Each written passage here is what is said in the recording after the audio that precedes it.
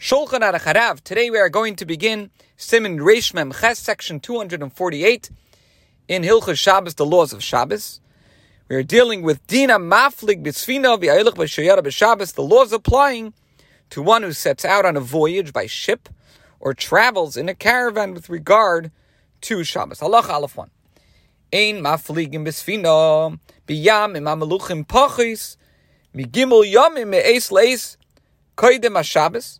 One should not set out on a ship that travels on salt water seas less than 3 full days before Shabbos. In other words, from the evening preceding Wednesday onward. In other words, Wednesday itself is also included in the prohibition. Now, we should note the following.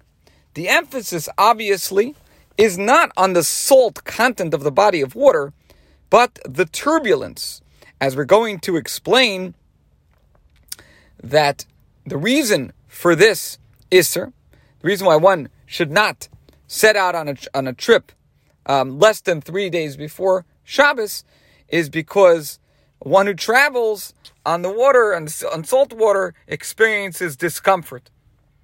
So it's not about the fact that there's salt, but it's about the turbulence. So with the term saltwater seas, the Alter Rebbe is referring to oceans or larger seas like the Mediterranean. And this is in contrast to journeys on lakes and rivers, which are generally less likely to cause seasickness and discomfort. Now, contemporary authorities point out that there are a number of differences between the ships discussed here and those of today. Today's ships, unlike those of previous eras, are operated through various scripturally forbidden labors. In addition, today one can usually avoid the necessity of traveling on Shabbos by taking a flight. Now, on the more lenient side, if the ships are operated by non-Jews, one can take into account that the ships operate according to a fixed schedule and are usually not privately chartered. One might also be able to take into account the structural difference in today's large cruise ships that might not cause as much seasickness. And the Piskei Teshuvos, it talks more about this, and a Rav must be consulted regarding the halachic ruling applicable in a given situation. Okay. Now we're going to explain inside the reason for this prohibition. The reason is that all those who depart on saltwater sea voyages experience discomfort, disorientation, and a change of sociological conditions. Now, we should note that this restriction also applies to festivals.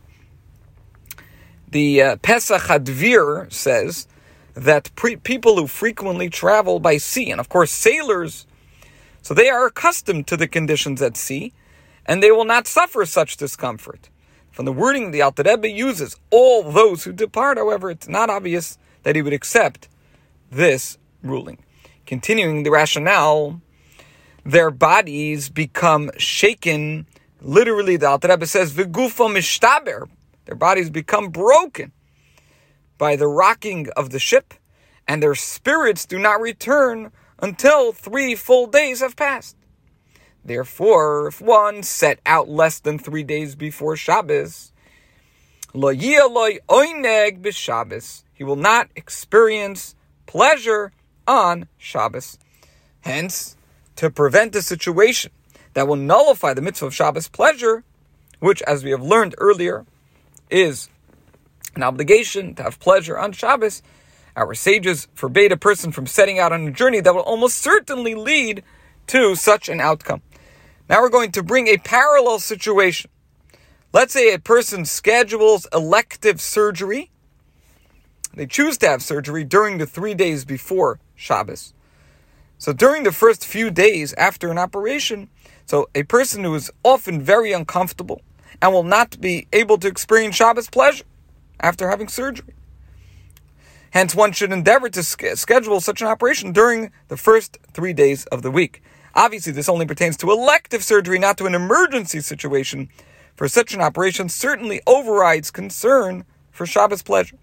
When, however, as is often the case, an operation is planned well in advance, one should be careful to schedule it at least 72 hours before the commencement of Shabbos. This is based on the Sikha of the Rebbe. In cases of need, a Rav should be consulted. This concludes today's Shir.